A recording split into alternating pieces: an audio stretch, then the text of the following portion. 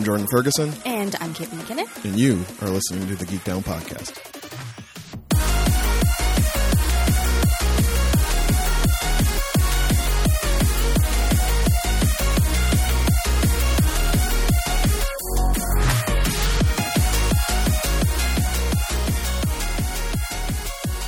Hi, everyone, and welcome to another fabulous episode of Geek Down Podcast, the show where two friends and nerds sit down and try to figure out where their fandoms intersect. My name is Caitlin McKinnon. My name is Jordan Ferguson. And it is sweltering. So two friends come together, sit in front of microphones, and sweat. Or cover themselves in aloe, as the case may be. Friends, you're going to hear some weird, wet noises this episode, I'm sure. I'll do it for them right now. Oh, that sounds so gross. That is so gross in headphones. I'm sorry, friends. It's an aloe squirt bottle. Kate and Jordan did a lot of gallivanting, not together, individually. But it's been a busy weekend for both of us. Yes. And Kate contracted a rather, well, who knows how severe it is, but her baseline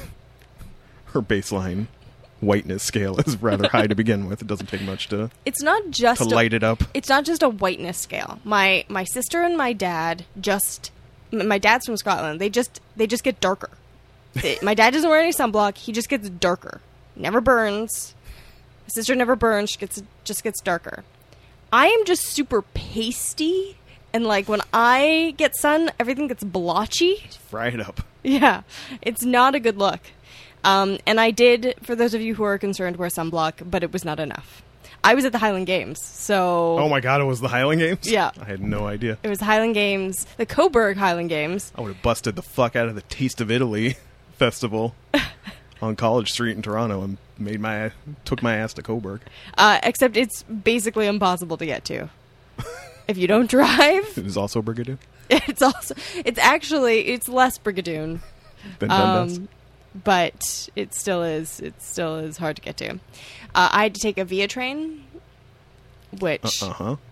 Yeah. Usually I can just take the Go... Via is unbelievably expensive. Yeah. How do you think I get home to visit my family? But you get to, like, sit in luxury and someone comes by and asks if you want tea. Well, yeah, and charges me, like, $7 for a cup. Tea is not that expensive. But it's the good tea. Moneybags over here dropping racks on the Via. Actually... this is the only time in my life a man has bought me a drink. Right.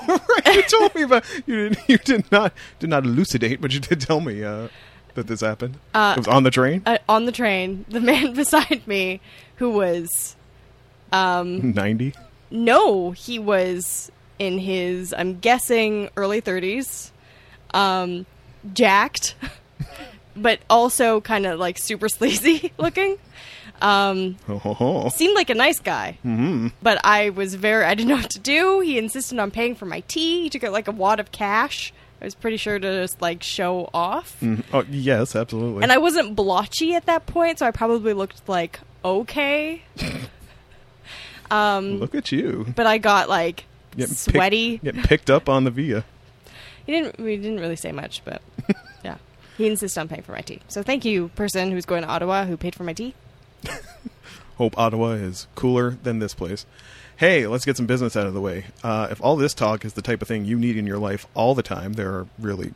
We always say two ways, but I mean, really, any way you listen to podcasts, you can listen to it. If you put in Geek Down Podcast Listen into Google, I'm sure a million things would come up. Something will come up. But the ones we highlight, because they tend to be the most predominant, are soundcloud.com/geekdownpod. Give us a follow on there. You will be notified every time an episode goes live. As well, while you're there, you'll see a button with the Telltale logo beside it that says subscribe. Click that. You are jaunted over to Apple Podcasts, not iTunes. Stop calling it that. Don't call it iTunes. Stop calling it that. The iTunes fairies will get very upset. You will not be able to buy an iPhone 8 when it comes out if you keep calling it iTunes. But while you're there at Apple Podcasts, if you wanted to leave us a rate and review while you're there and you haven't already done so, that would be kind of nice. That would be fantastic, actually. We'd like that. You know what? Even if maybe you don't subscribe through iTunes, if you want to head over there... You called it iTunes. Oh, God! They're going to come for my eyeballs! Good thing I don't need to buy an Apple product. Shut the windows. If you go to Apple Podcast and just rate and review anyways, that would also be awesome. That would be awesome. Yeah. But while you're there, you can click subscribe through Apple Podcasts, and that means nothing else is required of you. And you will get a visit once a week from Chauncey, the Geek Down Internet Elf. He's magical. He is. He also hates the fairies. So. That was actually him who bought your tea, by the way. Oh, was it? Yes. I had no idea. I mean, it wasn't him all the time. He just, entered the body of the jacked, Ottawa-bound, money-stacked passenger. Who was pretty sleazy looking. Who was like... Had fake tan. He was like, you know what? This isn't ideal. Have yourself a tea, Ma. Thanks, Chauncey. Thanks, Chauncey. Make sure y'all thank Chauncey as well for the hours and hours of wonderful, entertaining product he brings you every week and smashes directly into your ear hole. And if you guys would like to thank us, possibly monetarily, you could head over to our Patreon. Patreon.com/geekdownpod. And we have a whole bunch of different levels that you can help us out with. Like $1. Like $1. Like $5. Like $5. Like $10. $10. Up to $25. Yes. And all of the information about those levels and what you get at each level is there. We appreciate everyone who helps us out at the moment. The next probably money will be saved up for a possible mixer. I have to do the motion. I was waiting for her to get around to it. I thought that's what she was going to say, but I didn't know for a fact until she started making twisty motions, like in the air in front of her. Yeah. Actually looks like she's playing Tune in Tokyo, that classic childhood game. No one knows what you're talking about. What? It was a terrible game that the children in the late 80s played by squeezing the boobs of people around them. Male, female, didn't matter. It was like a glorified titty twister. Basically. That's weird. Yeah. Anyways, so yes, that's what the money would be going to next. So thank you to everyone who already helps, and thank you to future helpers. I'm sure you're out there. Thank you, future helpers. Can't wait to meet you. If you would like to contact us about anything, or just be like, hey, what's going on? Or tell us, that you like what we're doing, you can reach us on various social medias. Yep. You can reach us at Twitter, which you get us at GeekDownPod. Yep. There, I did it. At GeekDownPod, not www.twitter.com GeekDownPod. Tweethat.net. No. You can email us, geekdownpod@gmail.com. Or you can reach us at Facebook. He's just waiting. Just waiting for me to say something crazy. www.facebook.com / GeekDownPod. There we go. Those are all the ways you can... That or, smoke signal. Yes. Teletype. Caitlin. Yes. We have a correction to make. We do? Kind of. What did we do? We fucked up. How did we fuck up? What ended recently? What's a thing we did that ended recently? That involved prizes. Oh, we had sorry, a contest. I'm trying to figure out where this is going. Your head wrap is too tight. We did have a contest, and there was a winner that got to that contest. Yeah. We did not announce it on the show. No, but we announced it on the Facebook page. That was not enough for the person I am so sorry. who won. And it's like the person who won communicated that they would like an actual shout-out. Oh, well, okay. In that case... Christine McLeod is the winner of our Geek Down contest. You're getting snacks. Yeah. You're getting a $10 Google Play card. Yeah, you are. And you're getting, which I'm sure will be displayed prominently in your home, a poster of Caitlin and I designed as ponies. It's amazing. It was made by our friend Kayam Dar.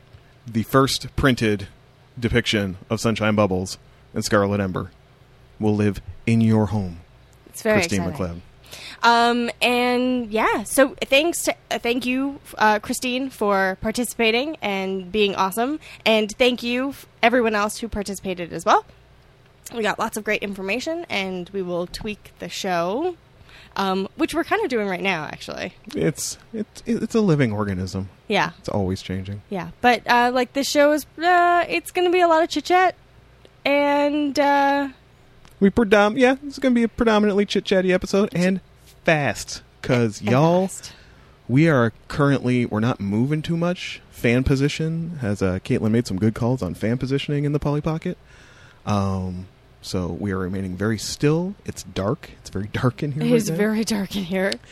And we're going to try to get through this quick. Because it's hot. It's real hot. So yeah, the sooner I get this second body out of my apartment, the better. Because I just release heat with this extra burn. It's just being released into the atmosphere. Women are all blast furnaces. I don't know. Women are all blast furnaces with the coldest feet imaginable. I don't know how you as a gender are functioning, constantly walking around with frigid feet and just like nuclear temperature torsos at all time. I don't know how to explain it. We're like rabbits. Okay. So yeah, a lot of gallivanting. You went to the Highland Games. I did. Did you toss a caber? No, but I watched cabers being tossed. How was that? It was amazing. And there was like so many other competitions, and it was so much fun, and there tons of piping. You chase cheese down a hill? Does that happen at these? No. Oh. That's not. No. No, it's Highland dancing, piping, and like bagpiping. Just wanted to make sure. I don't know. You thought we chased cheese down a hill, so and well, one of y'all chases cheese down a hill. It's not us. Okay. And heavy competition, which is the tossing in the caber and a whole bunch of other competitions with feats of strength. It's kind of amazing. Do you pull a tractor trailer? No, but that it was amateurs at this game, and the winner actually qualified to go to, I believe, Norway for the to pull a tractor trailer? Yeah.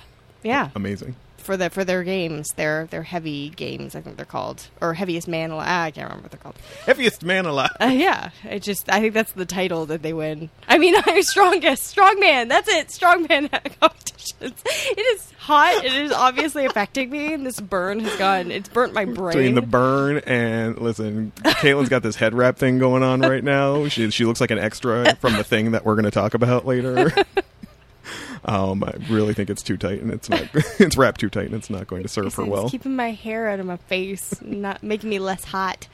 Anyway, so yes, that was tons of fun. I was there with my dad. Happy belated Father's Day, but I got him some sweet mystery novels for Father's Day. He loves mystery novels. Is that where you get it from? No, because my dad, was he the bringer of mysteries. My dad, weirdly, is a late fiction reader. Oh, okay. I mean, he did when he was a kid, but he worked crazy hours when I was growing up, and I definitely wasn't really known for reading a lot. But in his older age, he's sort of like, he just reads constantly now. I got him reading some Neil Gaiman, and nice. He's read like The Golden Compass, and which is just, for me, I'm just so excited because I left some books for him. I'm like, hey, if you feel like reading some fantasy, here's some books. Not thinking he was going to touch them. And then I come back the weekend after or the month after, and he was like, that Neverwhere book was really good. And I was like, oh my God, my father read one of my favorite books. He's kind of a nerd now too.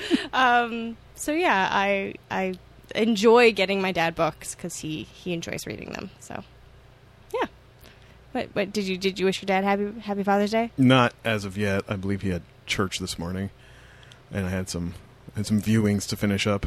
But when we're done here, yes, I'll give the old FaceTime, I guess. That's nice. Conversations with, Dad is usually the supporting player in conversations with Mom. So I mean, conversations with just the two of us are usually kind of stilted. And I mean, like, I adore my father, but like, it's that real kind of like unspoken thing. It's like, sup? You want some bacon and eggs? Yes, I do. Thanks. Solid. Well, real close relationship with your dad. Yep. No, I'm sure I'll call and we'll talk about what we've been watching on Netflix for, an hour. And ask him if he's watched any more mysteries. Because your dad liked Miss Fisher's. I remember that. My dad was checking out Miss Fisher's. Yeah, I don't know. I have no idea what he's been watching lately. Yeah. So you went to the Highland Games. My day got way busier yesterday than I was expecting. I had the stupidest day at work ever on Friday night to Saturday morning. Oh, because that's how it started. Stupid, not stupid, but like, friends, it's time for public health talk with Jordan Kate. You hear a lot about Canada, our socialist utopia and our miracle-free healthcare. Yes. It's all free. It's not all free. No. But a lot of it's free. Mm-hmm. And it's kind of fun when something's wrong. I just go to a clinic. They go, okay, do this. I pay like $5 for antibiotics, and then I leave. Yeah. Yay. What is not covered under these systems, which, frankly, I have never understood, and I think if I ever became a politician, it would be my great white whale of a cause to chase down, even though at this point I know it would never happen. Dental is not covered. No, it is not. That has always kind of seemed problematic to me. Yeah. And now you're saying to yourself, Jordan, don't you have insurance through your job? I do. Mm-hmm. Here's what my experience before I moved to Toronto with dentists had been.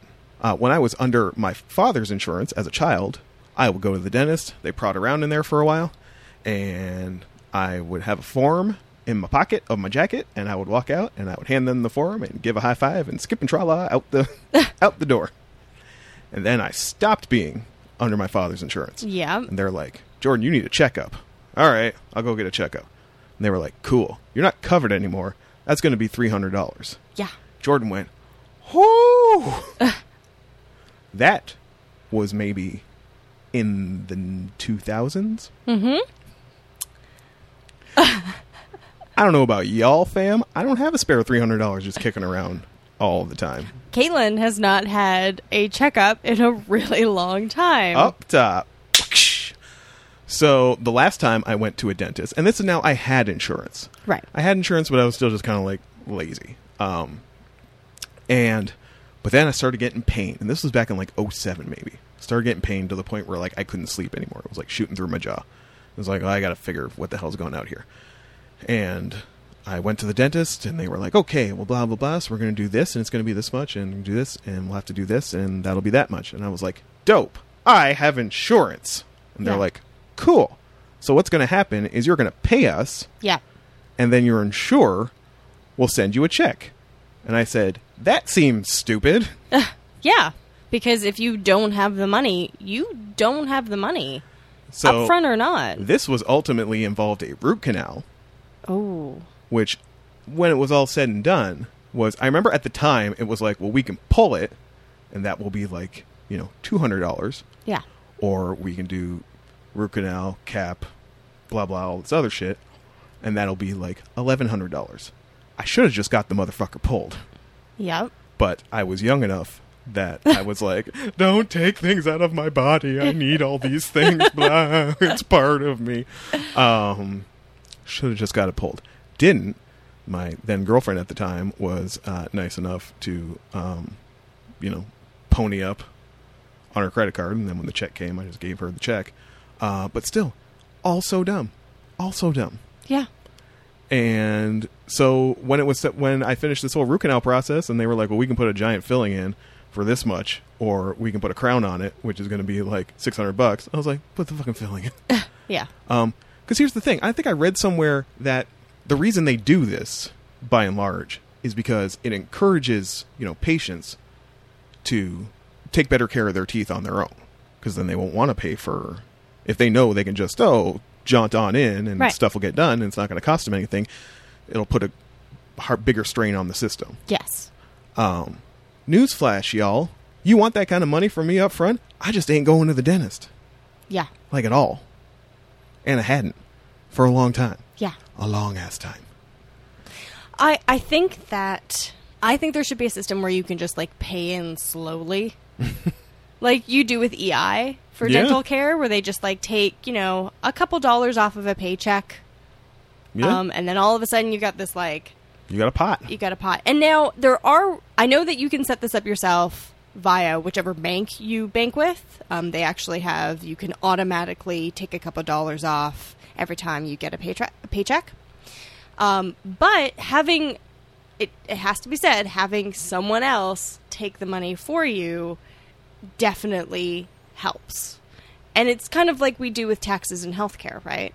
We pay taxes, and that money goes into paying for universal healthcare, mostly. So maybe if there's another smaller thing just for dental, that would be great, because I'm in a situation right now, I don't have insurance at all. whatsoever. So anything I went to go get done would be completely out of pocket. Yeah. So unless I had someone who'd let me pay them like $20 a month until I paid the $1,000 off, it wouldn't be happening. So yeah, I just haven't gone either. I know I do take care. I floss, brush my teeth twice a day at least.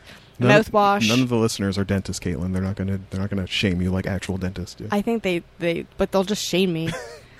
You're wondering why we're talking about all this, friends. We're talking about all this because a couple weeks ago, I don't know, I was eating some Triscuits and watching some Netflix, and I felt something like I had food stuck in my teeth. Uh-huh. And I went over to the bathroom and, gave a little, I've heard the benefits of the dry brush are good sometimes, like a brush without paste. That's weird, okay. For just, loosening debris and whatnot. So I just, rinsed the toothbrush and gave a little, run over the fronts, and something came off one of my front teeth. And I damn near had a heart attack, and I held it between my fingers, and it kind of crumbled apart, and I was like, oh my God, my teeth are going to fucking fall out. Now, in retrospect, it was just calcified tartar. Don't tell people that. That's really gross. Well, maybe they are going to have the same issue, and maybe they would like to know. Well, you know what? Actually, that's very kind of you. I am your personal Google, friends. I mean, it didn't leave a gaping hole underneath or anything. It was just like, there's been gum under there this whole time. But I still kind of panicked and found a dentist in nearby Liberty Village. Liberty Village is in the times of the Cold War, the West Germany equivalent to Parkdale's East Germany. Yes, absolutely. It is Parkdale's twin city. We hate them. Yeah. Hate them so much. It's basically an artificial village that was just built up around a bunch of condos for bougie yuppies to do whatever. Yeah. But it's close-ish to me and advertised clean on the, reference site that I found. Can bill your insurer directly. And I was like, well, we will see about that. Turns out they could. It was delightful. Oh, good. And this was just for a, how bad is it consultation where Dr. Sam came in and sat me down in an examination room that was bigger than my fucking apartment. Yeah, well, your apartment is really small. It isn't hard to do, let's be honest. With a 50-inch flat screen on the front. And then, through the x-rays and photos of my nasty teeth on the 50-inch flat screen and walked me through it.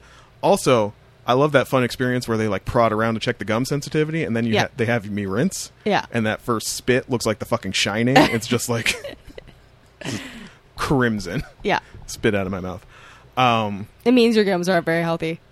They're better than I was expecting. Oh, good. Long story short, there's a buttload of things they would like to do. Yeah. And they gave me this plan, and then I went out and I squared up for the day. $58. Whoop. That's good. Not $300. And they're talking to me about all this stuff, and it's basically $5,000 worth of work they want to do. Right. And I'm like, I'll come back for cleaning in a couple weeks. We'll go from there. They want to pull out. I have 2 wisdom teeth, the upper wisdom teeth. Yeah. Came in fine. Yeah. But they've never given me a problem. There's never been any pain or anything. Yeah. But just because they're going to keep growing, apparently. Dental talk. Oh, man. Like Lisa from The Simpsons? Yeah, I'm going to get, reverse fangs back there. They're just going to, because they're going to look for their pair. They just kind of keep coming out until they bump against something. Uh-huh. And if they don't bump against something, they'll just keep coming out. Right. So they want to pull them, and that's going to cost, $400. It's no offense, that sounds made up. A priority that's, not on my list. Yeah. The 2 things that have given me no issue in my entire life. So we will deal with the cleanings in a couple weeks. And I know I have a thing in the back that's basically held together by a filling and duct tape at this point. So that will have to get dealt with at some point in a similar fashion to the one years ago. I think it's going to be a pull or, root canal crown situation. They want to put a crown on the filling one that I had done years ago where I was like, I cannot afford this. Crowns are not covered that much by my plan. Great. They're only covered by half, so it's it's cute if you think I'm going to spend the next 5 years of my life taking every bit of disposable income I have and giving it to the dentist. Though you don't want all your teeth to fall out. I don't, but the way he made it sound is once we get the cleaning done, unless I have pain that keeps me up at night, the rest of it's not terrible. it'll start to sort itself out. So Did you look really, like, pale? Because he might have just been nice so you didn't pass out in his chair. no, I looked annoyed and hesitant. Oh, okay. Because also, shouts to this dentist, which, like, first of all, dental hygienists, there were way too many of y'all running around there, and you're all real perky. And I was coming off the worst night of work of my life. Like, with just not enough people and way too much to do. And repeatedly asking me, like, so we got any other plans for the rest of the day? It's like, God, you are, like, literally shining a UV light directly into my face right now. Like, As I know, the sun is a blowtorch. Yes. And they are These they are people are blowtorches of happiness. Liberty Village dental hygienists are like actual human blowtorches. They would just, like, flash their smiles at you. And, like, at one moment, they've got me in this, like, so the x-rays I think I'm accustomed to are the ones where they just shove the shit in your mouth and, you know, they leave the room and they just kind of do Yeah. around. This was like the panoramic one, which involved, like, gripping a thing in front of you and biting a thing, and you had to, like, I had to lower my shoulders. I'm basically in, like, the Wu Chi Tai Chi position, like, and trying so this thing doesn't bump my shoulders and my lower back is blowing out because I'm in this unnatural position.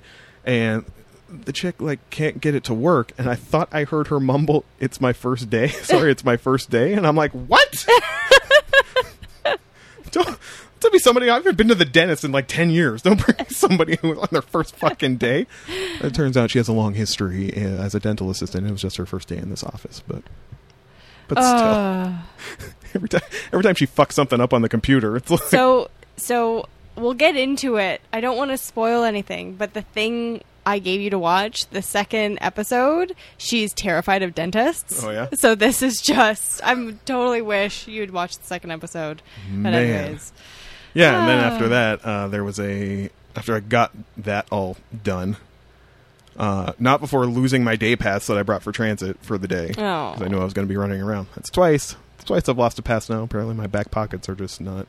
They just have giant holes in them that you can't see. Apparently. Or I'm just low-key, having a stroke in all hours of the day and just losing things. This is... Yeah, ongoing stroke. Like Leah, the Brazilian who I hung out with yesterday, as I tried to find a transfer in my pocket. She was very concerned.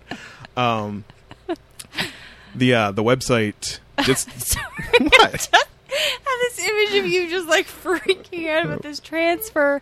Yeah, taking everything out of one pocket and another Yeah. pocket, and just general fumbling. Oh, good times. Oh, I need a CAT scan. The website Discogs.com, which is basically a database for all released music contributors, input all the information and whatnot. It's a way also to maintain your record collection, among other things. If you want to log your CDs, you're kind of lame, but go ahead. Mostly it's for people and their vinyl. Oh, it sounds so gross. I can't help it. I'm burning. And they have record sales sometimes, through sponsored record sales kind of throughout the U.S., and for the first time they're doing them in Canada, and they did Montreal a couple of weeks ago, and this week they were doing Toronto. That's cool. And it was free to get in. Leah the Brazilian and I have no problem with free Nope. at any time. So we went down there and we checked that out and bought nothing because it was kind of borderline. It's kind of halfway between the Gladstone show, which is a real kind of not lower budget, but I've never really seen anything at the Gladstone that went for more than $50. Right. And that huge show out at the Croatian Center or whatever it was, that's The one off of Broadview? yes, Oh, yeah. I've been there. the shit there is is the Steve Buscemi and Ghost World type characters. This was a mashup between the two. I saw a lot of old white guys body checking each other to get to bins, and just some laid back kids and DJ types. And it was a good time. We didn't stay there that long. Got swag. Who doesn't love Nice. swag? Yeah. Discogs Especially handed if out. it's free swag. Discogs handing out tote bags and stickers and pins and 45 adapters and whatnot.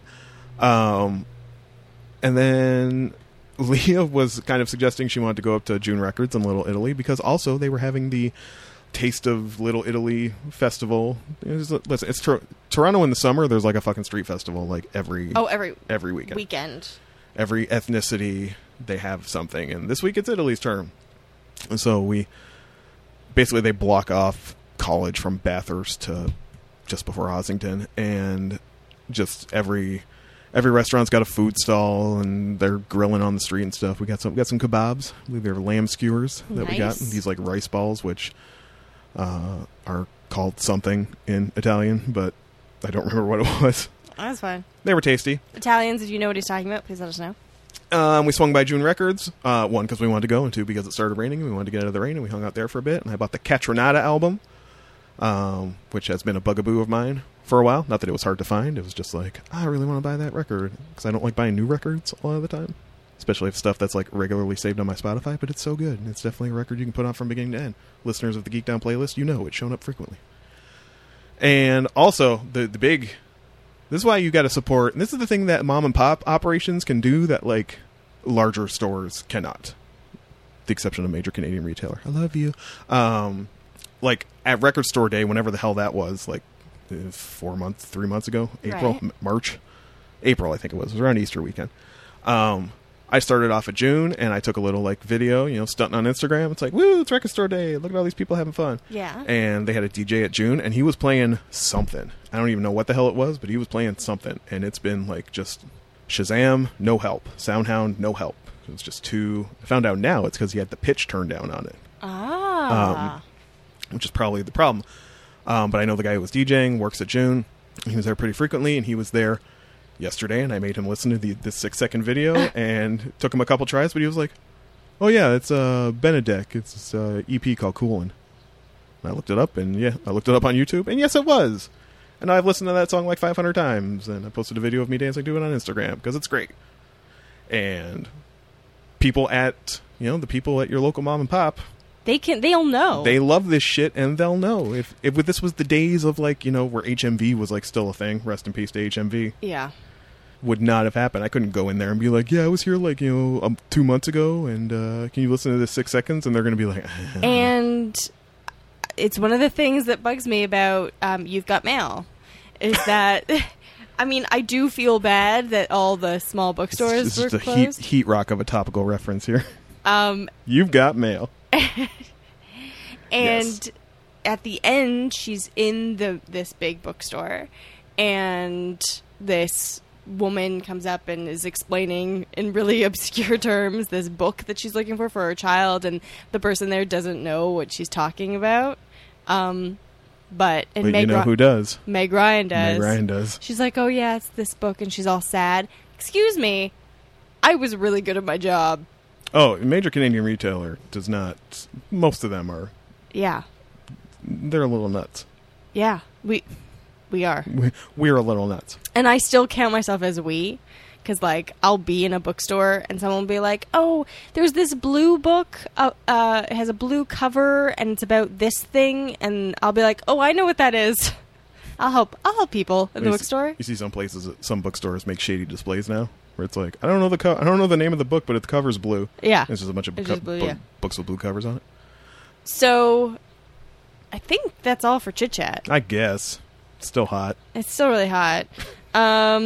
We know how you guys love hearing about the dentist and the heat over and over again, and what we did on the weekend. You are here for our lives, people. So y'all voted. We've got the data. Yeah, it's true. And for those of you who don't like this part and you didn't vote, too bad. Just like the election. Can't complain. Yeah, can't complain. All right, so we have specks of news. It's really not a lot, just specks. Crumbs, little news crumbs. One of them being that we are sad to see Adam West pass away. Yes. For those of you who somehow don't know, maybe our younger viewers who don't apparently read the news or know anything about anything. Or view us, because this is an audio podcast. What do you mean? Are you referring to viewers of us? If our viewers don't know? No. Our viewers? Oh, they're still viewers, aren't they? They're listeners. Just listeners? Yeah. Oh, they're not whatever. watching anything. Oh. Just watching that waveform go by. Yeah. Maybe they find it soothing. Maybe find my bell-shaped soothing. They don't see your bell-shaped because I take most of them out. Shh. Don't tell people the secrets of the podcast. Oh, God. It sounds so rough sometimes, you guys. Not just her, both of us. Anyways, Adam West passed away. He was known as the 1960s Batman, very famously known as 1960s Batman. and more recently in life as the mayor of Quahog in Family Guy. Yep. Which he did an excellent job for. If you wanted to see some stuff that Adam West had done recently, NBC is airing an episode of their show Powerless online that starred Adam West. This is the show that they canceled. Like, immediately. Like, they aired, like, a couple episodes, and they canceled it immediately. Whoops. Yeah. Should have left it as an insurance company. Yeah. Yeah, he was always cool with embracing his role on the nerd pantheon. Had some great cameos on The Simpsons, on Big Bang Theory as well. Not that that's a show I watched, but I did watch the clip of him on it, which was fine. Had no problem appearing in these shows, shading other actors who play Batman. I think he might have done Robot Chicken as well. I believe he did, yes. Yeah, and I mean, it's sad, but he was, what, like 88? Yeah, he was in his 80s. He had a long life. And I mean, you hate to see anyone go, but I don't know, I'm not going to chalk this up into the heartbreak pile with, like, you know, Chris Cornell and Prince. Like, dude had a long life. Yeah. Salute you, Adam West. And that's my crumb of news. That's your crumb of news? My crumb of news is from my field, Anime Expo, which is the largest. It's like the San Diego Comic-Con for anime. Had 100,000 attendees. 100,000? That's enough zeros, right? 100,000? 100,000, That's the number I'm thinking of. That's a lot of people. That is a ton of people. Attendees last year. Runs as a not-for-profit. I'm not entirely clear on the entire structural breakdown of Anime Expo and financial. They have recently switched from non-profit to profit, I think, but to for-profit. Anyway, none of that's the issue. The issue is the fact that a convention this large recently put out a call for volunteer interpreters. They have some interpreters that they have paid for, and apparently they need more, and they don't want to pay for them. I'm just shaking my head right now. So they think that any fan who's bilingual and can speak Japanese should have no problem just, you know, running around and translating on the fly for native Japanese speakers. People have had a problem with this. Good. Their Anime Expo has not really taken the L on this. They've just kind of been like, we have paid interpreters, we have paid positions and volunteer positions. Anime as a whole has kind of like, and most fandoms do, have a history of like people doing work for free, right? It's just it's for the love. This is not the first time I've seen this. I have seen this before in the perfume fandom. Okay. A few times. Not the least of which is when they are not fluent in English. Nochi's probably about at like a 6 at this point. On a 1 to 10 scale? Yeah. Yuka's maybe at like a 4 and Achan's at like a 2. I don't know what Achan does with her time, but Achan is not going to the English classes, and the running joke among the three of them is that Nochi has no friends and no life, so she probably has devoted more time, the most time to her English lessons. So she can get along better on the fly. But at all their shows in English-speaking markets, they just find somebody from the audience, and they hand them a mic, and they translate for them. Wow. They tell the story about, you know, they went and got rainbow bagels, and they thought that was weird, like, and so it was weird but delicious, and then they'll talk and they'll wait for the person to, like, and the translation is never great, because these people are not professional interpreters, because it's a very distinct skill set. And they also did something once where I think they were calling it the Translyric Project. It was like a thing where they were trying to, like, you know, reach out to the world, and it was basically like a crowdsourced translation of all their lyrics. So go ahead and translate all of our lyrics for us. This is a band or a like musical act that relies on Google Translate for everything else. They don't even have an English version of their website. Like, so this is an ongoing problem. It's the same as you're going to get great exposure. Yeah, and this is great experience. It's people not valuing their own skills and thinking that they deserve to be paid. And also people taking advantage of the fact that a lot of fans will do a lot for the things they love. Achan hands you a microphone and says, "Can you translate for me?" You're not going to stop to think like, I should be compensated for this, or you should have paid somebody before you got here to do this. You're like, absolutely, I will. But it's on the same level as just knowing that people need experience to get jobs. So what we're giving them is the experience, even though they're doing the work for us, right? it's on that same level, which is, I could go on and on about it, like on and on, but I won't because it's hot. And I don't know if everyone wants to hear my rant about the publishing industry. Probably not. Let's just say it sucks for the same reason. And I mean, our hero, Amelia, who I think we're still friends. I don't know if she listened to the My Hero Academia episode yet, but I hope we're still friends. We love you, Amelia. I think she did. She said that we weren't as harsh to her as she thought. No, I said she was letting us off the hook. Oh, see? Don't know how to use Twitter. I just saw a thing. It comes up. I was like, oh, that's nice. I said she was being... she's let us off the hook more than I was expecting. And she said, well, I haven't listened to the episode yet. Ah. I went, pull at the collar. We love you, Amelia. No, I heard this story from her on her Twitter because she really believes this is kind of disgusting behavior. This isn't some mom and pop operation out in, the middle of Idaho. This is like the biggest anime convention in North America. Right. You should have money to do that. And she wrote an editorial on Anime Feminist about this.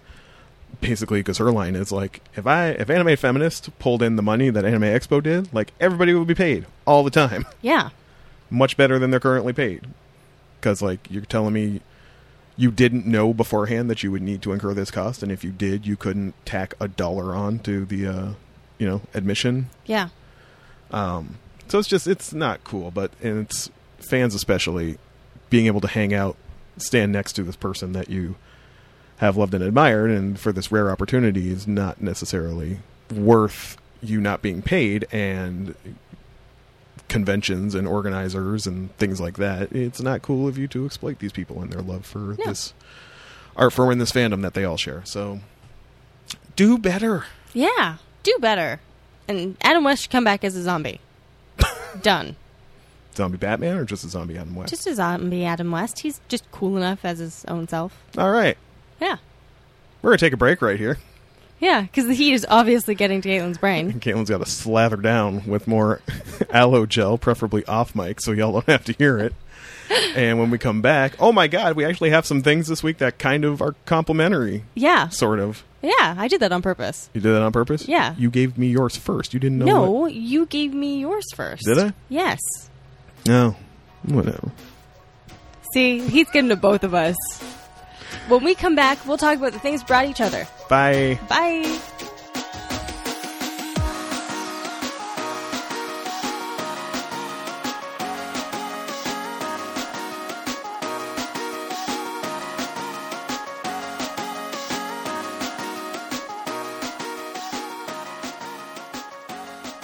What's up, Geeky D's? Welcome back to the program. It's still mad hot, so we're going to do this quick. This is the second part of the show where Caitlin and I talk about the things we brought each other. Yes, and this week we've tried to align it a little for you guys instead of being like crazy, not anything to do with each other. Here's something your grandma likes, and here's superhero anime. Yeah, and also more than grandmas just like Poirot. Just putting that out there. I bought my dad a Poirot book as part of his Father's Day gift. Mm-hmm. So old men like it too. I bet they do. So this week, oh wait, we have rules. We do have rules. I almost forgot about the rules. And my thing's first anyway. Oh my God, I'm all over the place. Jesus. The first rule is the rule of three. The rule of three. Which is that if something comes in episodes or parts or is serialized in any way, I remembered that word finally, we will give it 3 chances. So we will watch or read or consume 3 of them so we can see kind of how the thing has... How it evolves. How it's become itself. Give it a chance to find its footing. Yeah. In this case, the initial thing was so long that I just had Jordan watch. It's basically a movie. Yeah, it's the length at least of a movie. The second rule is #7 for the pod, which is just the rule that the things that we talk about specifically when it comes to the things we brought each other, we're just going to save for this podcast. Nobody likes a stale take. No. It's crusty, it flakes all over, it loses its sponginess. You just want that fresh take. What is the take made of? Opinions. Spongy opinions. You want that melt in your mouth take. You don't want that stale tough take where you're just trying to gnaw on it. Right. You know, like a what are those called?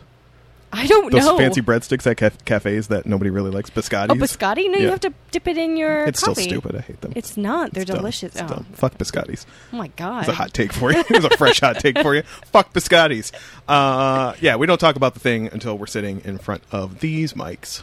Just so you guys get, like, as Jordan said, weirdly, the freshest of takes. The third rule is not really a rule, it's a policy.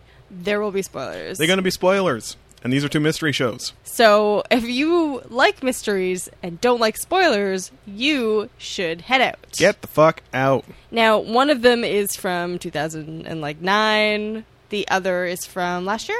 More like 2015, I think. I think they 2015? took a long break. It's not super relevant. It's not like Game of Thrones spoilers, but still It's twisty-turny. twisty-turny, Got some twisty and you should head out. You should take your leave. Do that now. We like to alternate. So this week we are going to start with the thing I Brought Caitlin, which is a thing that is kind of back in the public discourse right now. Its third series is, I don't know what point they're at. I don't know how many episodes they have left. But we're not talking about the third series. No. We're not even talking about the first series. No, this is a change. We're talking about the second series of Fargo, which is, you would think, and is based on the 1996 Coen Brothers movie of the same name. Does not feature any of the characters or any of the story around there, but basically kind of takes the locale and the details, Midwestern people getting completely in over their heads as they try to Yeah.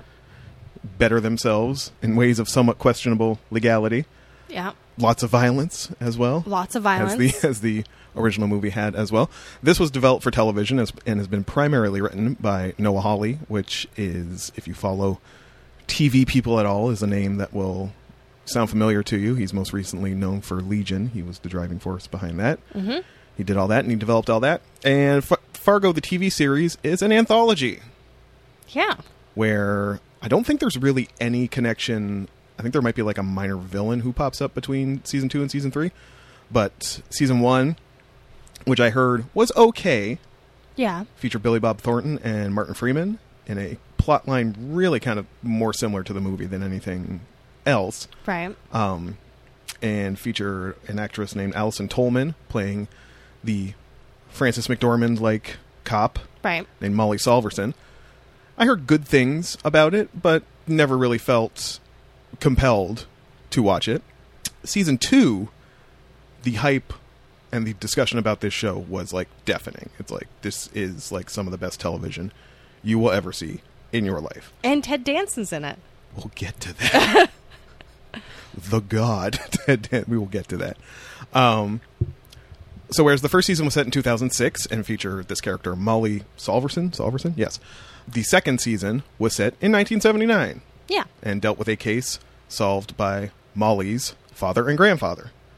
Her father played by Patrick Wilson and her grandfather played by the God, Ted Danson, sporting one of the finest beards television has ever Really, seen. like, magnificent. Fantastic beard. And the cast on this thing is ridiculous. You have Kirsten Dunst. You have Jesse Plemons, who you don't know his name, but if you watch Breaking Bad, he was the infamously punchable Todd, the weirdo neo-Nazi guy, who you could not wait to watch get killed. And he looks much different. He put on a shit ton of weight for this role to look like a burly Midwestern butcher. Yeah. Who else is in there?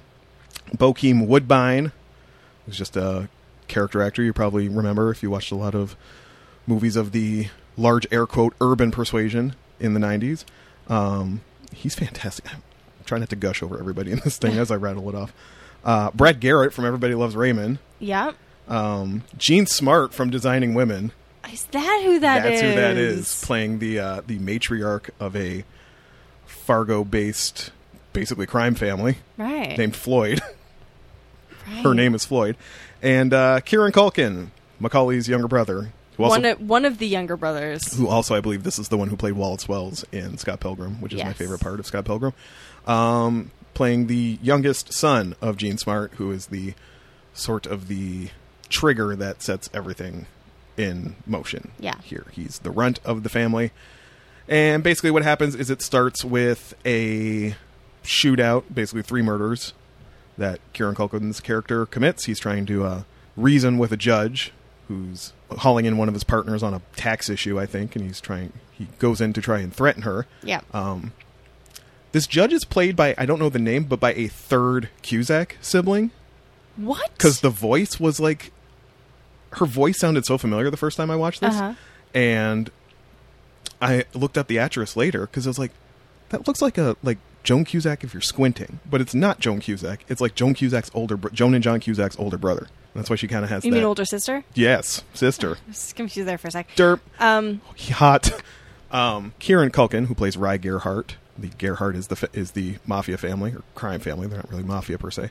Tries to convince her. She's having none of it. No, I thought she was a great character. I loved her. She is great, which it sucks because she's only in it for like 15 minutes because she dies. Gives after a monologue about Job. She like sprays bug spray in his face. Yeah. Kieran Culkin wilds out, shoots her multiple times. And then she stabs him. And he shoots her more. And then he shoots everyone else in the diner. And then I don't even know if I want to spoil this part, but like something happens. He gets distracted. You can bring it up if you really want to. If you want to talk about it later. There were UFOs. He gets distracted by a UFO. Yeah. Yeah. And gets struck down in the middle of the road by Kirsten Dunst. But you don't know, though. Oh, you don't know it's her? No. Not initially, no. You just see him get hit, and then what's really weird is you see him get hit, and it's horrible, and most people, like, usually when it's depicted, like, rush out of the car and is like, oh my god! The car just drives off. We'll get to Peggy as a character more in a minute. But just, like, drives off with him still on the windshield. Yeah. Like, it's a very weird scene. But this is, like, the linchpin that sets everything in motion, kind of. The murder of the judge and Rye's accident and ultimate death. Yeah.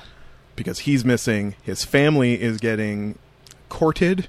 Basically, the Kansas City Mafia wants to buy the family business out. Represented by Bokeem Woodbine as Mike Millerson. He's a great fucking character. He's so good. I think he's one of the only ones from this cast that got nominated for an Emmy. He's so good in this role. And Brad Garrett. And they're like, the subtle thread here is like, it's basically about the, corporatization of the mafia. Yeah. They have you see Brad Garrett make a presentation. And he talks a lot about statistics and about numbers. the benefits of buying out this organization Yeah. and how it would improve their operations. Like, he presents it at a board meeting, basically. There's no like, hey, how you doing? Like, there's none of that stuff happening. He makes a very staid presentation with like slides and shit. Like, and as they are on their way out to make this offer, the head of the Gerhardt family, Otto, has a stroke. All this stuff happens in the first episode, by the way. I'm rattling off a bunch of stuff. This all happens in the first episode. The patriarch of the Gerhardt family has a stroke, leaving a bit of a power void there. Floyd, the wife, ends up kind of taking it by default. The oldest son, not having it. Doesn't really like women that much. Nope. Immediately wants to go to war. Doesn't want to negotiate at all. Not about to sell out his family's business, despite the better offer and less work that it would probably make for them. Yep. The middle brother is clearly kind of a mama's boy and hates his older brother and thinks that his mother should definitely be the one in charge. And they don't know what happened to Rye, the youngest. They haven't seen him. They don't know he's dead. Nope. So you have the Patrick Wilson character and Ted Danson trying to figure out what's going on with this murder. That seems very odd. You have the Gerhardt family trying to track down Rye, and you have Kirsten Dunst and her husband Jesse Plemons trying not to get caught. They are the Martin Freeman, William H. Macy characters in this take on Fargo. Anyway, we'll get into details once I ask Caitlin what she thought, but like, I remember watching this on Christmas Eve. One of those rando things where it was Christmas Eve. Everybody's kind of like getting, like my dad had stepped out or something. I don't know what he was doing, and my mom was upstairs, and I was like, I just need something to watch. I'm back home. Mm-hmm. And I was like, I always heard Fargo season 2 was really good. And I started watching it, and it was like immediately enraptured with everything about this show.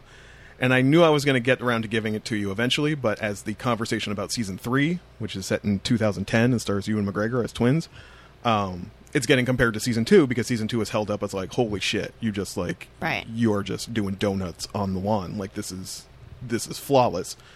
Season 3 has been accused of having a lot of sameness. Right. there, because it is working within the archetypes that this Fargo brand has, where Ewan McGregor's playing twins, and the one twin is the like fumbling guy who's out of his depth, and his brother is actually the powerful one, the parking lot king of Minnesota or whatever. And I was like, wow, yeah, it's time to talk about season 2 of Fargo.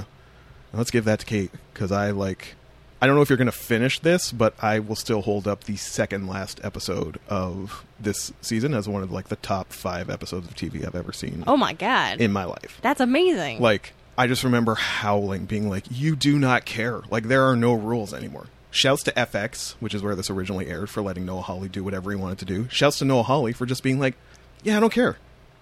That's amazing. I'm just going to do whatever I want. It's like when the frogs fell in the middle of Magnolia. Like, right. when the rain of frogs came out of nowhere. It's like, sure, yeah, you just don't care. And I love... Ultimately, this podcast is a podcast about stories, right? This is ultimately what we're talking about. And the character details that run throughout this show and these people, whether it's Kirsten Dunst, which I'm sure we're going to get to momentarily, or even the fact that, like, it's real subtle early on. I mean, they reveal it very quickly that Patrick Wilson's wife, Betsy, I think her name is. Yeah. She has cancer, and this is lightly alluded to in the early episodes, and then it's like, the way they allude to it is like, I was just rewatching it this morning, and there's a moment where Ted Danson, who plays the wife's, Betsy's father, has kind of swung by early in the morning for breakfast, and she's like, oh, can I make you anything? And, you know, these are like Midwestern, stiff, not really talk about your emotion types. Yeah. The men and the women. So there's a moment where Ted Danson's like, oh, I wouldn't mind, some eggs would be good if it's not too much trouble. And she's kind of like, I could do you oatmeal maybe, you know, the smell of eggs right now. It's kind of... She doesn't even say. Just that shit like that happens all the time. Or the bit with there's an enforcer in the Gerhardt family who's a native, and see the third episode opens with him just like in the forest cradling a rabbit. Yeah, like he's been out hunting, and for why? There's no reason, but it just adds so much to throw this like flashback that he's having of like being the residential school. Yeah, being on the res school and seeing a magician pull a white rabbit out of a hat. He's just thinking of that. Yeah. He's clearly not a sentimental type, because the next shot is him carrying the carcass of the rabbit back to the house. But just like those little details are just sprinkled in throughout all over the place. And like every character in this show is like so amazing. And I love this. So Caitlin, what did you think of it? Well, that's a lot to follow. I really liked it. I was surprised because I didn't know what I was going to find. Mm-hmm. I am so into, I can't, you keep on saying his name, the character that comes from the mob that's this is going to sound terrible. The black guy? Yeah. Mike Millerson. He's not I wanted to say enforcer, but he's not an enforcer. He's like a representative. He's like a representative. When he talks to the white people, a lot of the time he has this it's a put on like Midwestern accent. Kind of, yeah. And every so often when he wants to show like there's an edge to him, he'll drop it. Kind of drops into a baritone a little bit. Well, he drops it and it gets almost sounds almost like New York slang. Like just for like literally a minute, maybe under that. And then picks up this Midwestern thing right back up. And when he talks, I think it's in the third episode, about how they aren't really polite there, but they're polite about not being polite. Like, that was really interesting. And he seems so in control all the time, but you have this feeling like if you let him loose, he would cause some serious havoc. He's always with these two twins who who never talk. Speak. And just like the interaction he has like in the second episode with the Ted Danson character.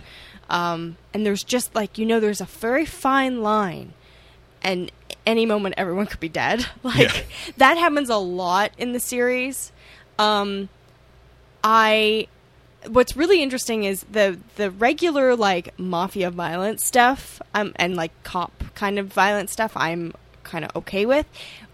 When you get into the Kirsten Dunst character and her husband, I am so anxious for her husband all the time. I was rewatching it today. Yeah. And so basically, let's talk about Peggy. How do we explain Peggy? She obviously, she doesn't want to be married. She doesn't want to have kids. Hates her life. She hates her life. She wants to, like, she wished she could just, like, take off and move to California. Which she thinks this murder will facilitate. A little bit. At the very beginning, she's, at least from what I've seen, she's like, let's just take off to California. And he's like, what are you talking about? We have lives here. Yeah, the Jesse Plemons character is like this big, he's just this big galoot, and all he wants to do is take over the butcher shop that he works at. And have kids. And that would be great. And maybe have some sex sometimes. Sometimes. Kirsten Dunst is clearly not interested in this at all and wants to go to California, and the way they never say it, she never says it, they just kind of use framing shots, and like when he finally, because it turns out Arai was not dead when he was hit. No, he was not. And he's clawing at the back door of their garage like something out of a fucking horror movie. Yeah. So Peggy basically hits him, comes home, starts making dinner, and like cleans up, does her hair. And when the startled near-death Rye ends up attacking him, the husband finishes. Yep. Ends up murdering him. Because he's in self-defense. Truly in self-defense. He doesn't know what's going on. He just knows this guy's attacking him with basically like a knife or something. And so he stabs him with a garden spade. Yeah. And Peggy's immediately like, we could run. We could go to California. We could go to California and have new lives. Yeah. It's like, oh, Peggy is completely delusional, the compulsive liar. Yes, and she's good at compulsively lying. Yes. Yeah. She's a really fascinating character, and Kirsten Dunst does everybody on this show is just acting their asses off, but yeah. She's very good at that as well. But it was the scene where he is grinding up the body. Oh, yeah. In the butcher meat grinder. Yep. And I'm going to describe all these beats just marveling that this is what, they went with, that this is what this writer's room came up with. But it's like Patrick Wilson as the sheriff is driving by and sees the light on.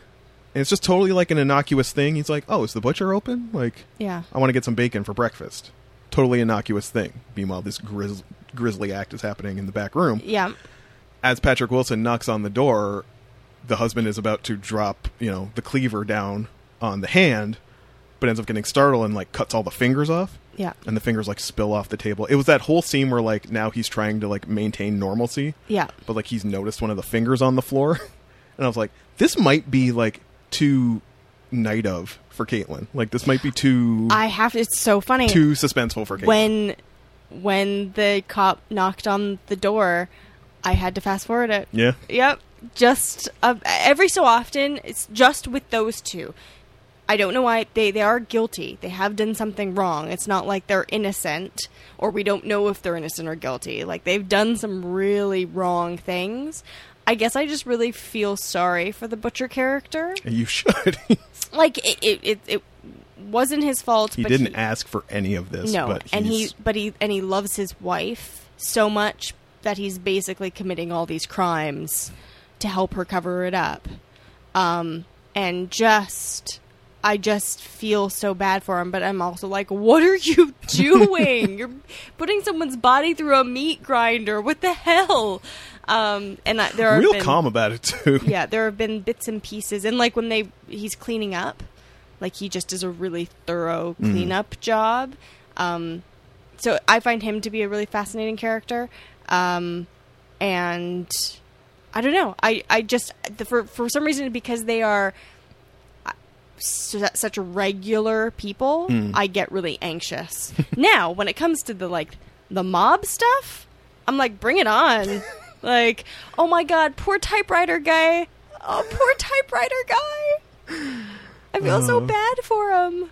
Speaking of people who didn't ask for any of this, and so this poor typewriter guy This was Kieran Culkin's partner. This was who he went to speak to the judge on his behalf, basically. This was the partner. Yeah. So in a way, the partner kind of triggered this as well, but it didn't mean to cause so many problems. Yeah. Was hoping to fix some problems. He just wants to get money to buy these typewriters, but he has some back tax issues. His accounts are frozen. He gets swept up into this this hunt for this younger son of this mob family. Because Caitlin, typewriters? Typewriters. Not just for women anymore. Not just for women. Oh, that's so good. Love that line. It's not just for women anymore. And they bury him alive in asphalt, basically. Oh, is that what they did? I didn't finish my rewatch on the third episode. Or what's the black yet. stuff? That's asphalt, right? Yeah. Yeah. They just he's like, I don't know. If I knew where he was, why would I come to his apartment looking for him? I don't know. He just said I just asked him to talk to this judge. He kind of explains his role in it, and the oldest brother's just like, I don't fucking care. Bury him. And he just make him get in a hole, and they put the thing, and all his little tie is poking out of the asphalt, and I'm so sad for him. He wasn't an evil guy. He was just bumbling and way over his head. Which is what basically, I already called it the Fargo brand. I'm sure the Coen brothers would punch me in the face if they ever heard me say that statement. Yeah, that's what these stories set in this world are always about. It's just like people who did bad things, maybe even for the right reasons, but just get totally caught up and swept up in the aftermath of their own bad decisions. Yeah. So, and the Ted Danson in this is so good. And there was one moment where he was so the thing with, I'm going to talk about two moments regarding the cop side of things, because basically this becomes a thing where, because the murder happened in Minnesota. Yeah. But the judge was from North Dakota, so it becomes there's a state an line interstate thing. issue. So Patrick Wilson and Ted Danson are the Minnesota State Police. Yeah. And they end up having to start working with the North Dakota local police. But they're talking to each other on the radio. Yeah. And so good. And also, we are downplaying the whole thing that, you think Fargo, you think of oh yeah. Yeah. Yeah, okay then. Yeah. That whole way of talking. That is all on display here. Very much so. And it is lovely. And that real offbeat, off kilter sort of there's a scene in The Butcher Shop where basically. Okay then. Yeah. Then. Where the husband saying he's leaving work for the day is communicated just via okay thens between the three people in the butcher shop. They're on the radio and they're discussing prints coming back from the gun that they found at the scene or whatever, as well as being late for dinner that night. And it's they're still doing the overs and stuff. And when the conversation's done, Ted Danson's just okay then, over and out, I guess. He's not really used to the protocol here. And I wonder if that was that even in the script, or is that just one of those things where Ted Danson, because you're the god, you're just just sprinkle that in there. And I really love the wife.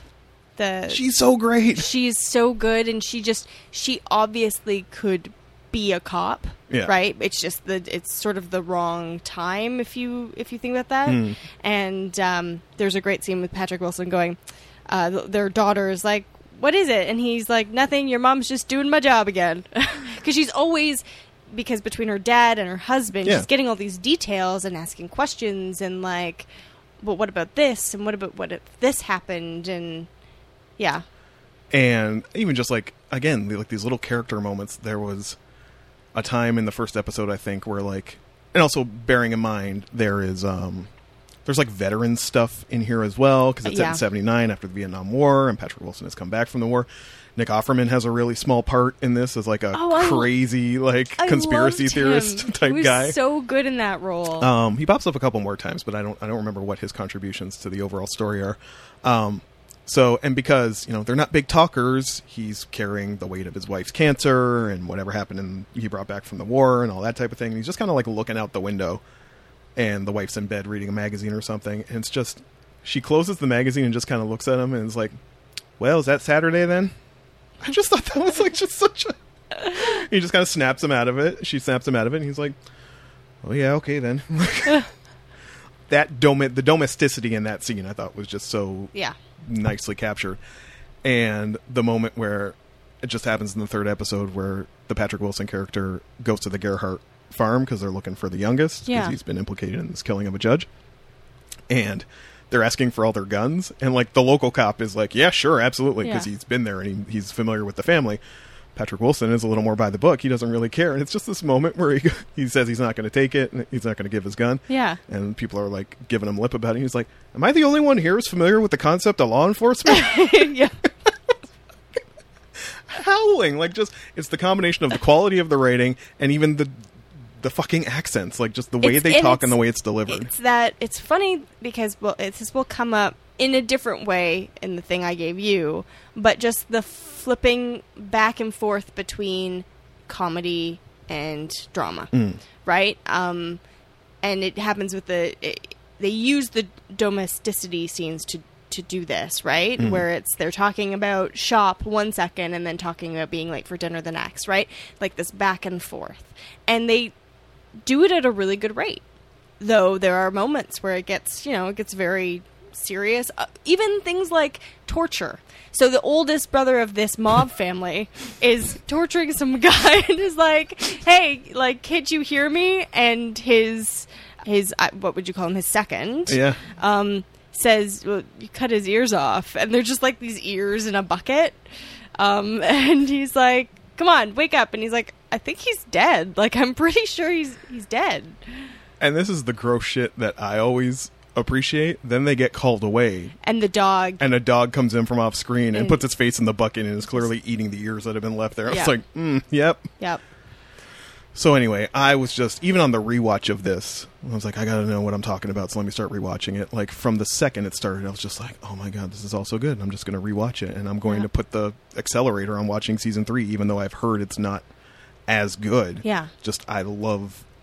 And I've never watched season 1, so I'm probably going to be in, like, Fargo mode for the next month, because I just forgot how good this actually was. What are you saying, Caitlin McKinnon? I'll say 7.5. 7.5 for Fargo season 2. The only reason it's not an 8 is because it made me very anxious, and I really can't give something like an okay. How dare you punish something for being good at suspense? I mean, hey, if you're into suspense, this is definitely like a 9 for you. I just can't. I can't handle it. So it's a 7.5. And again, if you want to dive straight into season 2, I did. There's one scene that kind of alludes to season 1 where the actors from season 1, they make an appearance. Like the characters, young Molly in her grown-up form, her partner, which I think was played by Colin Hanks, like there's like a sort of a fever dream that somebody has at some point where you see all these characters again. And if you've seen season 1, maybe, and you may see some other characters I think that show up as kids in season 2, but I mean, if you see season 1, you will get these Easter eggs, but they are not mandatory. Yeah, and it totally. I went right in and was like, okay, good to go. So that is on, I don't know, probably one of your finer streaming services, your Craves or what have you. Yeah. Yeah. So moving on. So, talking about detective stories. Detective stories in untraditional places. A very different sort of detective story. This week, I gave Jordan the television series of the #1 Ladies Detective Agency. It is a comedy drama, the series, and as I mentioned, it came out in like 2008. It is one season. It is based off of the books by Alexander McCall Smith. And another one of your grandma's favorite authors. I love his books, okay? I absolutely adore this series. I also really like the television series. I do like the books better. But really there are very few books that I think have been made into better television shows. But it's set in Botswana, which is on the border of several other African countries, namely South Africa, Namibia, Zimbabwe, and a little bit of Zambia, just like a touch of Zambia. Just a little bit. It mostly takes place in Gaborone, which is the capital and largest city in Botswana, and it surrounds basically the detective, which is Ma Precious Ramotswe, who is the main character in the series, and including the 17 novels that have been Alexander McCall Smith has written, specifically on this character. In the books, and they do this a little bit in the show, Botswana is its own kind of character. And there are a lot of very regional references and ways things are done. It's not like you could just, like, take any mystery story and put it into Botswana. No. Like, it's a very specific type of story and characters. Ma has, in the first, it's basically like an hour and a half, hour and 40 minutes pilot, Yes. has, she talks a little bit about how much she loves her father. Her father has recently passed away. She's inherited all his cattle, which means she's actually quite a wealthy woman now. Loaded. She decides to sell the cattle and move from her small village to Gaborone to open a detective agency, which she is the only lady detective in all of Botswana. That makes her number one. That makes her number one. And on the sort of way to Gaborone, she meets Mr. JLB Matakoni, I think it is. And he becomes a confidant and a friend, and obviously has some interest. They obviously, I think, have some interest in each other. Yeah. And you learn more a little, like, through kind of touches here and there, like we talked about in Fargo. There are sort of like mentions and characters, and you get a sense of this tragedy she's had in which she's lost her child, and she's been part of an abusive relationship with her ex-husband. And she's a very interesting and different type of woman in Botswana.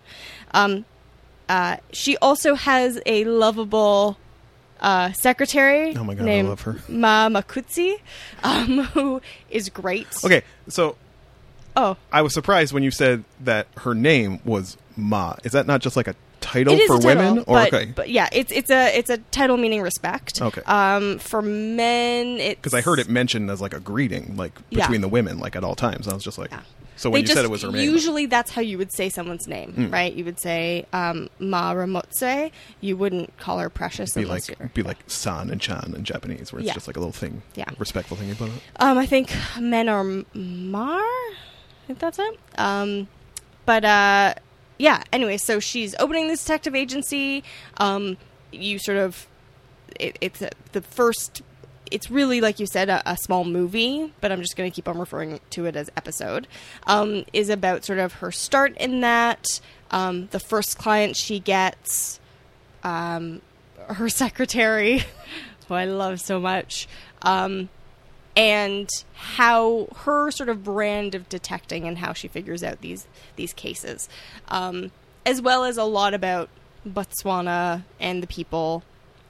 And I think that's it. I think that's a good sort of synopsis of the story. One other item of note that Caitlin didn't mention, but I did see when I was doing a quick read of this. I believe the series was produced and this movie was directed by Anthony Minghella, who is a highfalutin, hoity-toity English director. He did The Yes. English Patient. He did The Talented Mr. Ripley. And I should say it was actually a joint venture between BBC and HBO. It tragically, like I said, only ran one season. Which is rare. I suspect that was more a money thing than anything else. It was a money thing, and and there was some other. They had thought they might do 2 long movies, sort of like the first episode, where it'd be like an hour and a half, hour and 40 minutes to sort of do some other stuff. I still have this hope that they're going to pick it up and just, because we're in the age of Netflix, right? So maybe Netflix will want to pick it up and just be like, yeah, Caitlin wants this, so we're going to give it to her. Because they're always listening, right? All for Caitlin. Yeah. So, what did you think? Oh, I should say, and I did mention briefly, the storytelling is very different. There's almost like, it's this weird mix, again, kind of like Fargo, where there's a mix between wholesomeness and almost like cheesiness to drama. That is the exact word I was going to use when you threw to me. This was cheesier than I was expecting. Yeah. And Not across the board, but when it gets cheesy, it gets real cheesy. Yeah. And it gets, it's definitely more, there's more cheesiness in the in the series than there is in the books, but there is still a like I said, like a wholesomeness to some of the stories and some of the outcomes. They're really feel good mystery novels. Like the one I was like, it's like, really, this is how the show's gonna play this one. Was so as she's developing her business, she does a bunch of smaller cases throughout the movie, and one of them involved this woman who never knew her father, and then her father just showed up one day, but he's more than likely a scam artist. More than likely a scammer. And how Precious decides to catch him in the lie is to basically roll up dressed as a nurse with like an ambulance. Where'd she get the ambulance? I missed that part too. Oh, she just talked to the guy. Okay. She looked at her car and then she like looked at the ambulance and like went up to him and was like, "Hello, I would like to borrow your ambulance." They run up and it's like, "Oh, there's been something terrible that's happened with your daughter."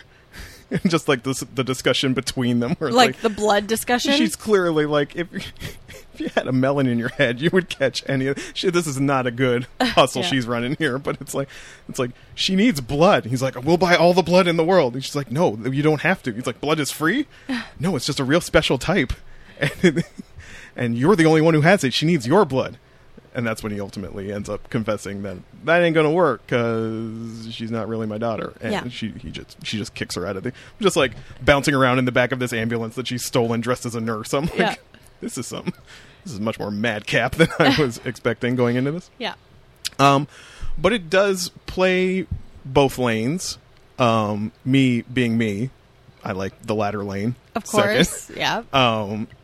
Because there was the ultimate sort of case, which I believe is as she's moving into the city, there's something with a missing child. Yeah, all these people are out looking for this missing child. Looking for a missing child. Son of a school teacher, I believe. And as she builds up more cases, blah, blah, blah, the names in this were not... I also wasn't watching the best quality stream, so the audio wasn't great, so I missed a lot of names, but the guy who's interested in her... I always get his last name, Matacone. Matacone, who also owns a mechanic garage in... I think she calls him something different. Yeah. But yeah, that's his last name. Speedy Auto. The owner of Speedy Auto. I don't know when she figures out that the two might be related or if she even does, but basically finds this... He has found in the car basically a witch doctor pouch. Yeah. On like some bad stuff, and whoever owns it is clearly not involved in things on the up and up. Yeah. So she wants to investigate this, and they kind of come up with this story where like, say that it's been stolen, and then get them to hire me to find it, type of thing. And then I guess witch doctors are also gangsters because it's a very nice car.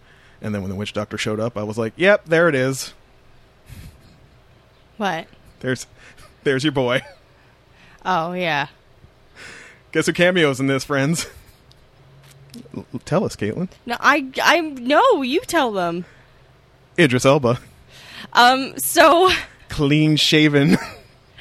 I haven't seen Idris without a goatee in a long ass time. This is one of the first things I've seen. You just said one of the first things, and that's the most amazing things that ever happened on this show.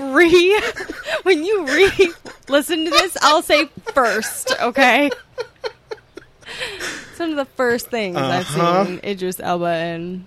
I'm fine. He plays the witch doctor, and she's basically to get his trust to try and get a lead on where his base of operations is, because basically they find like the finger of a kid's finger in the pouch. Well, yeah, through things a doctor witch doctory pouch, and to try and convince him that she actually wants to use his services, she goes into this story about how like she wants to hurt somebody and it's her ex-husband, and it's those things that even when they're alluded to in the earlier parts of the movie, it's like she seems more okay with it than like she's putting on a front when she's saying this, but the rage is real. Yeah. And she's still carrying a lot of hurt and rage from that, and the moments where that would like became clear was more than I was expecting for a thing that up to that point had been much more madcap than I was expecting. Like yes, she's lying. No, she's not actually going to like set a witch doctor on her ex-husband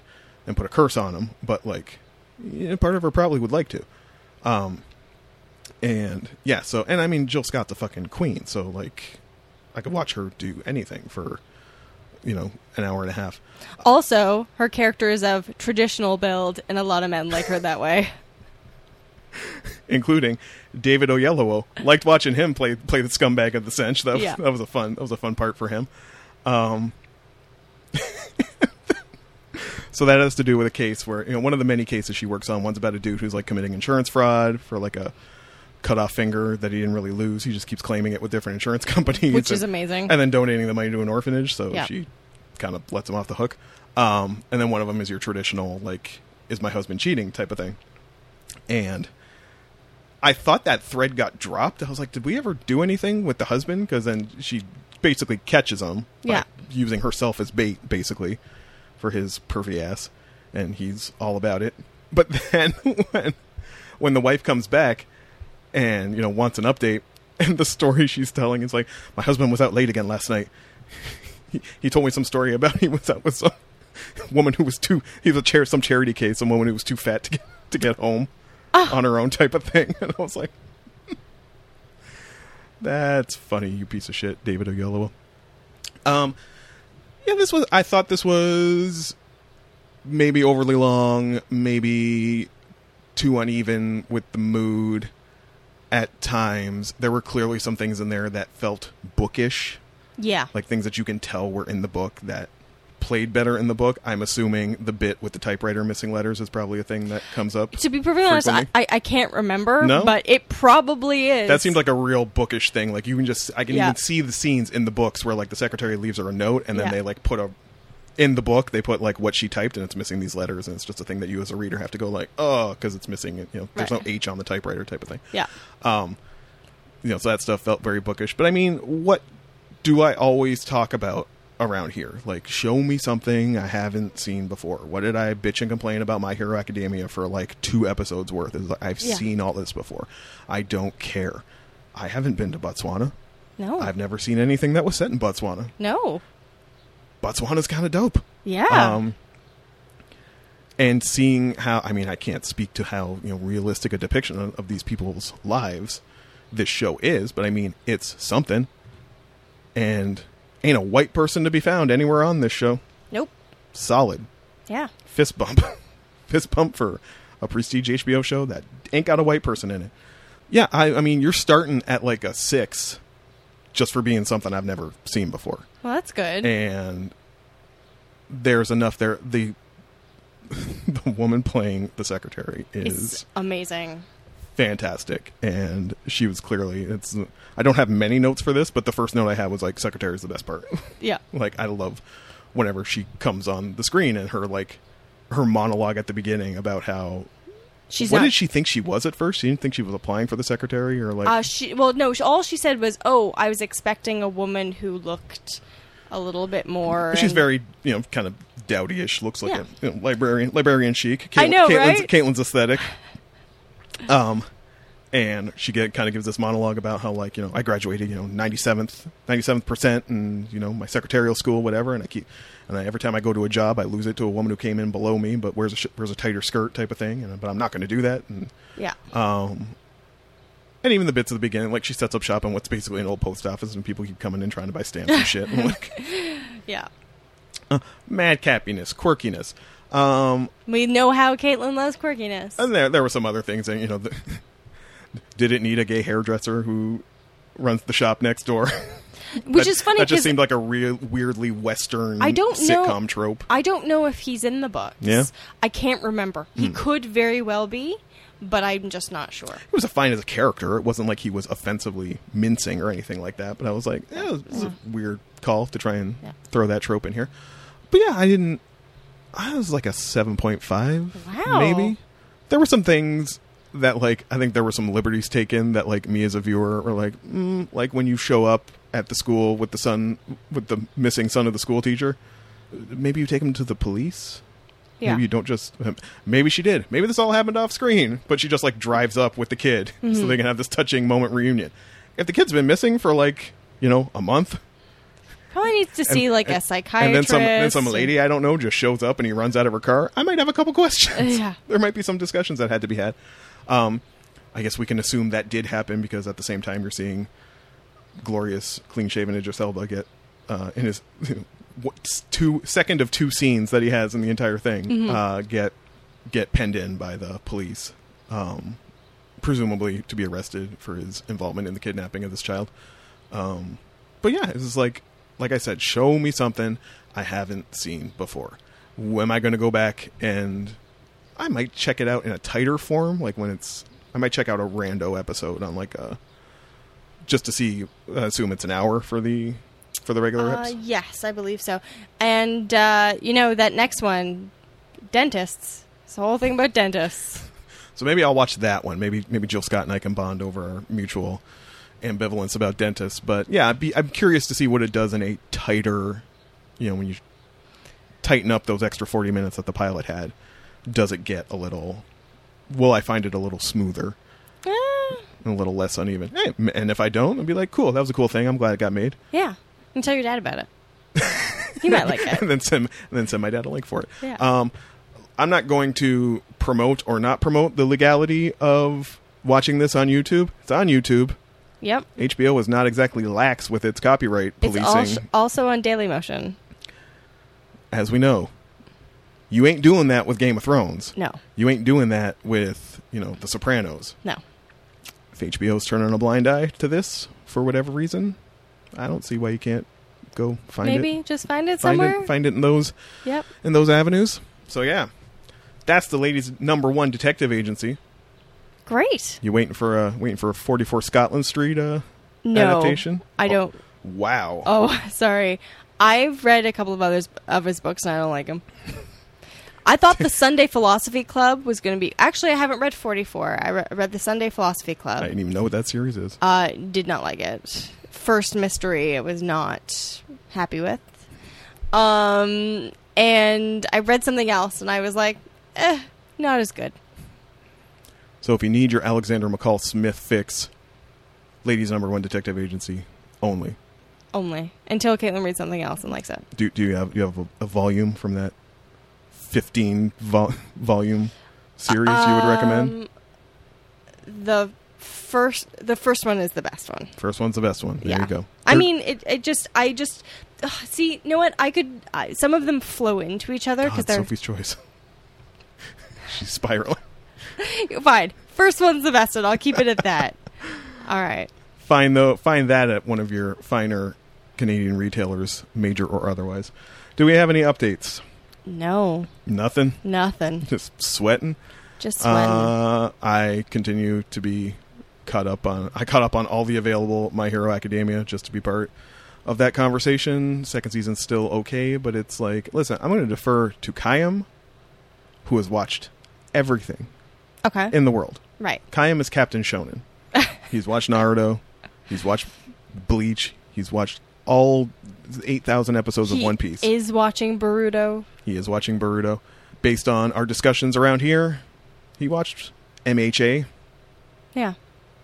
Concurs across the board. Really? He's like, meh. Oh. It's like every point you guys made were points I would make. Like, it's not doing anything new in the shonen genre. Excellent. I'm not going to speak to that or otherwise because I know y'all like it and I don't want to get come for, but that's what's happening there. What? You always want to get come for. I love to get come for me. I love it. Well, I think that's just about going to wrap up this episode. Yeah. As said at the top, if you want to contact us for any reason, you can do that on our socials, on Twitter at GeekdownPod. Email us geekdownpod@gmail.com or on Facebook. www.facebook.com/geekdownpod. We will be hanging around there, and we'll be hanging around here next week for another fantastic episode of the Geek Down Podcast. My name's Jordan Ferguson. My name's Caitlin McKenna. Theme song is by Rob Gasser. Thank you so much for listening, friends, and we hope you'll be back with us next week. See you next week.